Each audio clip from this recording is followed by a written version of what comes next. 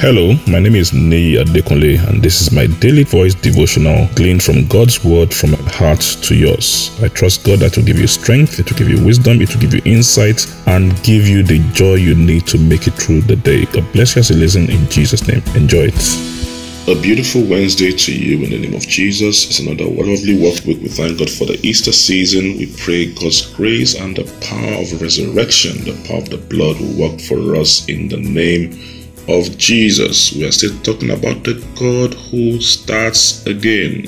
The God who starts again.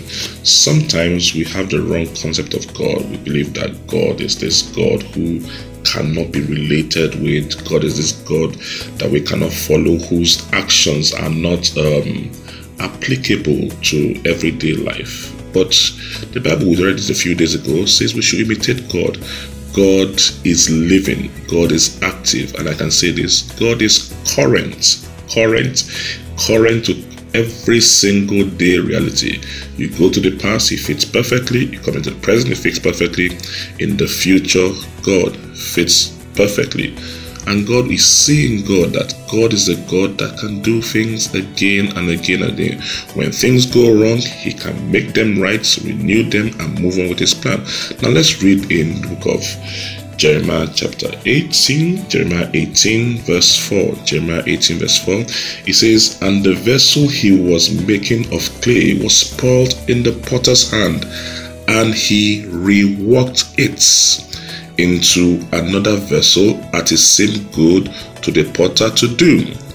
This is the story of God. God had told the prophet Jeremiah, said, "Go out to the potter's house, I'll show you work being done there." So he saw this potter working on a pottery. It got spoiled. It wasn't coming out the way he wanted. And what did he do? He reworked it again into another vessel. What does that mean? He started again and made it into another vessel. And if we continue the story, God told Jeremiah, He said, "Can I not do with the nation of Israel what the potter is doing to the clay?" He said, as the clay is in the potter's hand, so are you in my hand. So God means He can rework things. He can start again. So He literally stopped working on the piece of pottery He was working on and made it again into another vessel as it seemed good in His eyes. Understand this. God never changes His purpose, but He can change persons. I'll say that again. God's purpose never changes, but His persons can change if we don't agree with Him. So His purpose was to make a vessel. It was looking different, and He simply changed the form. So understand this. If things are not going well, don't stay with us and say, "No, it is not." As long as you can get clarity from God and you know it's what God wants you to do, you can start again. Start bigger, start smarter, start better. Learn from God. God started again. So many things. We're serving a God who starts again. You can start again. You can start again in your education.